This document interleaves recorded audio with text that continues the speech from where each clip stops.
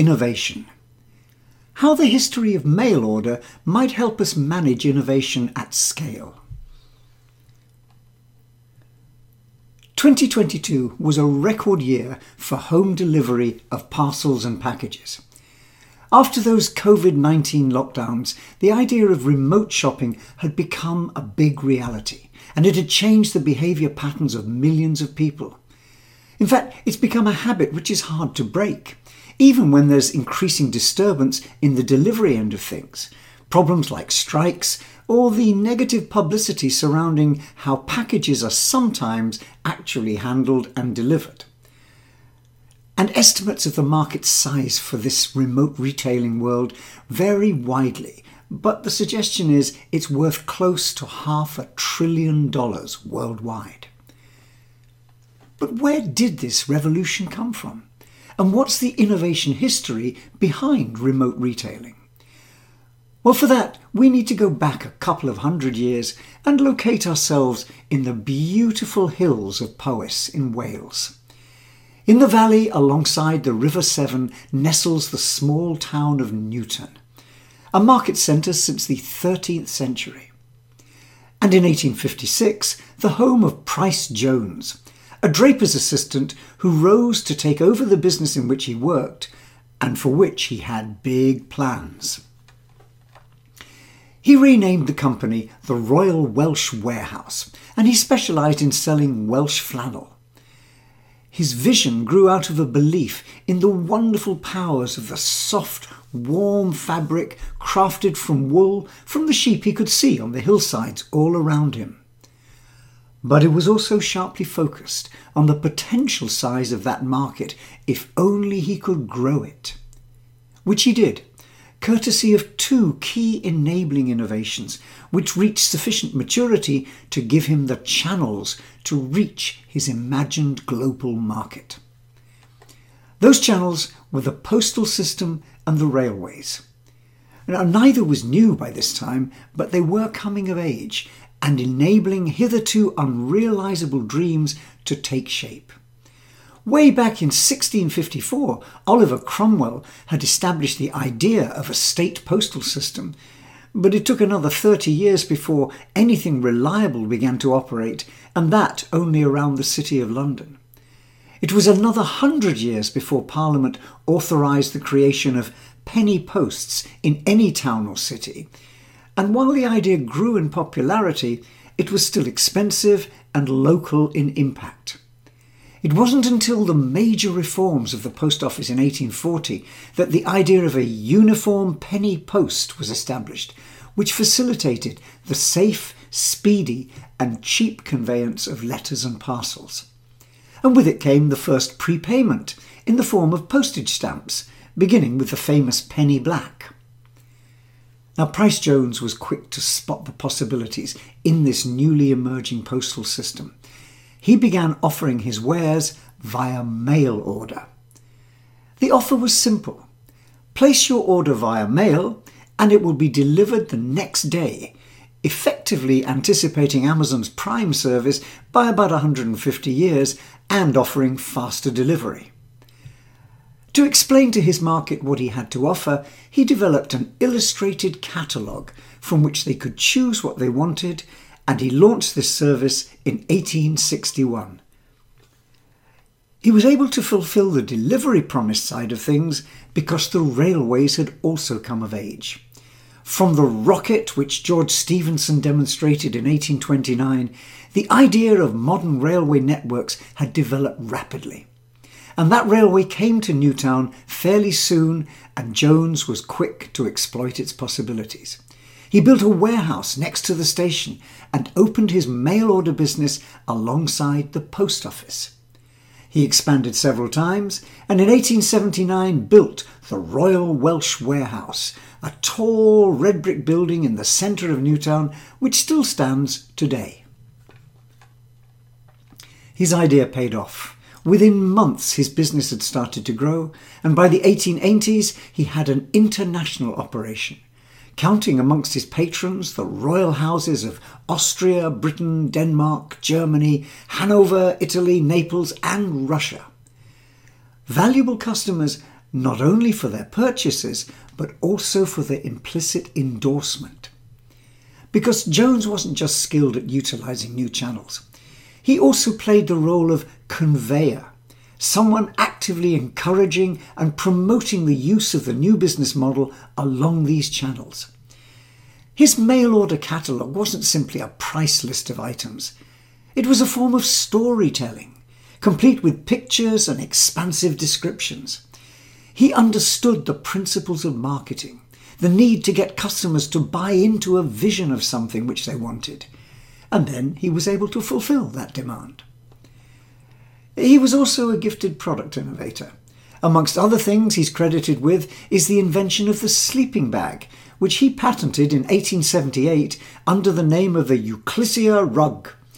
And he exported this around the world, at one point landing a contract with the Russian army for 60,000 of the rugs.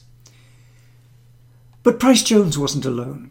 Like so many innovations, the idea of mail-order retailing came to several people independently and around the same time, reflecting the changing environment and these enabling technologies. For example, in Austria, the Tonnet family began selling their furniture in 1859, using a mail-order catalogue and taking advantage of postal and transport innovations. In fact, Pryce-Jones's model was predated by the US luxury goods company Tiffany's, who launched their Blue Book in 1845, which was arguably the world's first mail-order catalogue, though targeted at a very small, select and wealthy market. But it wasn't long before other entrepreneurs began to see possibilities extending beyond the reach into new markets for particular products. They realised there was a second side to the new marketplace, the suppliers. Now, these days we're used to seeing examples of platform businesses everywhere we look. Just glance down at your smartphone to see the array of apps representing goods and services being offered across the platform of its shiny screen. But it was 150 years ago that this kind of business model first emerged. In 1872, Aaron Montgomery Ward from Chicago started his own single-page mail-order catalogue. It listed 163 items for sale. He's credited, amongst other things, with coining the sales slogan, "Satisfaction guaranteed or your money back." The model clearly worked. 10 years later, the Wishbook catalogue listed over 10,000 items. But more important was the fact that Ward didn't manufacture many of these. He effectively created the platform across which the market in multiple goods and services could operate. And in doing so, he paved the way for many others spotting and exploiting a similar opportunity. For example, in Canada, one of the largest department stores was the Eaton Company, originally founded in 1869 to sell dry goods, backed by a growing network of factories. Timothy Eaton saw the possibilities in mail order and in 1884 released their 32-page catalogue. He expressed his vision of a network stretching across the subcontinent of Canada in a note to accompany the catalogue. "This catalogue is destined to go wherever the maple leaf grows throughout the vast dominion. We have the facilities for filling mail orders satisfactorily, no matter how far the letter has to come and the goods have to go." And down in North Redwood, Minnesota, Richard Warren Sears, a railway services agent, began a sideline business by purchasing a batch of watches which had been refused delivery and selling them on to local people.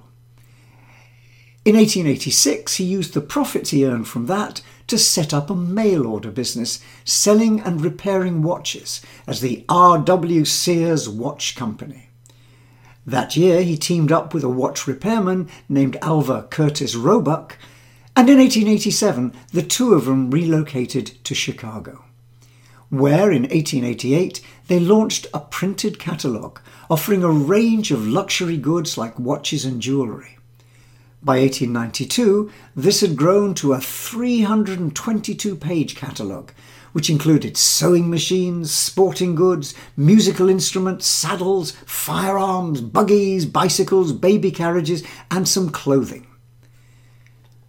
What Sears and Roebuck and a growing number of others were doing was developing this new business model of a platform, using the catalogue as the focal point across which remote retailing could expand. But it wasn't simply a matter of printing and distributing a catalogue. What they were really doing was mastering the art of building an ecosystem for retail innovation. They recognised that simply advertising a wide range of products and services to an expectant public would be a very fast way of losing money and reputation. In order to make the system work, they needed to pull together a network and get it working to deliver emergent properties, where the whole offered much more than the sum of the parts. Making remote retailing work meant finding ways to procure or manufacture a wide range of products and then holding them in a warehouse so that they're available for quick delivery. But holding stock takes up space and costs money, so the trick is to manage the logistics of sales forecasting, order processing and stock holding, plus being able to ensure rapid and reliable delivery, which places emphasis back on those reliable new channels, as Price Jones had discovered. And underneath this web of suppliers and deliveries is the challenge of cash flow, how to ensure enough money comes back into the system fast enough to cover costs and return a profit, which helps keep the supply side engaged. So new models for financing and payment began to emerge, not least the concept of paying cash on delivery. The model expanded throughout the world and was often at the heart of a move from remote shopping to direct retail. The origins of the 20th century department store include a sizable crossover component. For example, Kastner and Oehler was the first mail order business in Central Europe. The company was founded in 1873 in Austria, releasing its first mail order catalogue in 1885. As it grew, it opened its first department store in 1894 and went on to become one of the household names in European retailing. And mail order was a powerful business model which worked well through most of the 20th century. But as we've learned about innovation so often, nothing lasts forever. New developments open up new possibilities, and it's not always the existing players who are best placed to exploit them. In the early 1980s, a new channel began to appear, the Internet. And it opened up not only new opportunities in terms of potential reach, mirroring what Price Jones had seen in the emergence of uniform postal systems a century before, but it also changed the underlying thinking behind some of the core warehousing and logistics which underpin the mail order model. Jeff Bezos was aware of the opportunity and had created a list of possible sectors to target with an internet-based model. He chose books and quickly realized he could not only reach a huge market via this new channel, but he could also service it without the high costs of actually warehousing and distributing the books. He recognized the long tail possibilities. With his model, he could reach people with highly specific needs and connect them to suppliers who could meet that need. He also saw that this underlying business model was available to anyone. The advantages would come to those who could scale early and build a platform. As the major bookseller Barnes & Nobles pointed out in their submission to legal authorities in a lawsuit in 1997, Amazon wasn't a bookseller at all. It was a book broker. And where Amazon and others paved the way for a new model to emerge, putting the platform kind of business on steroids, others were slower to recognize and adapt. The German firm Queller had grown since its founding in 1927 to become one of the biggest mail order operations in Europe, with a dedicated logistics and warehousing operation near the town of Fürth in Bavaria. This was, along with Tempelhof Airport in Berlin, one of the largest industrial sites in Europe, stretching over nearly 7 hectares. but a failure to adapt fast enough to the rapid changes being brought about through internet retailing meant that by 2006 it had collapsed into bankruptcy. And all that remains today is the 90-metre high Quelle Turm, the Quelle Tower, built in 1964 and now preserved as a landmark to a different industrial era. One of the interesting features of the model Pryce-Jones developed way back in the 1860s was the stimulus it gave to local producers, enabling the region around Newtown to prosper with new businesses. And something very similar has happened with the internet-driven mail-order businesses built across the huge Alibaba platform in China. In 2003, Jack Ma launched the idea of a Taobao marketplace, where people could trade goods and services using the ability of the platform to reach a large and distributed market and display content in rich and interesting formats.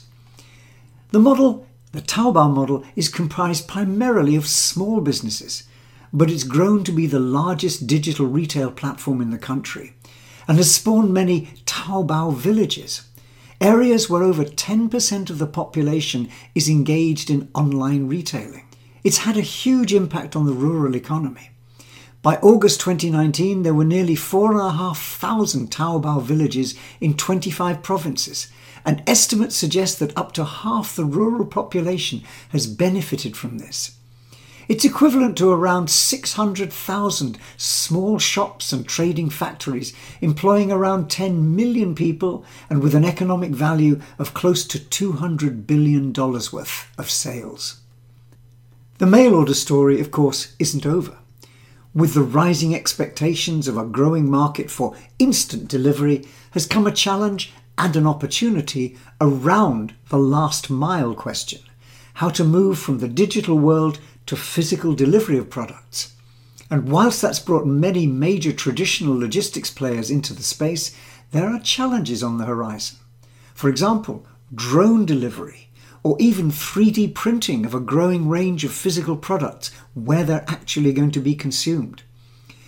The virtualization process has only just begun, and it may still be a while before the Welsh flannel, beloved of Pryce-Jones, emerges spinning out of a 3D wool printer in our homes. But perhaps the best kept secret in this world is the one shrouded in Arctic mists and dating back hundreds of years. Somehow, a single enterprise, the mysterious S-Claws operation, has managed continuously the challenge of reliable overnight delivery on a global basis to millions of expectant children. So there are clearly lessons still to be learned around wish fulfillment innovation through mail order.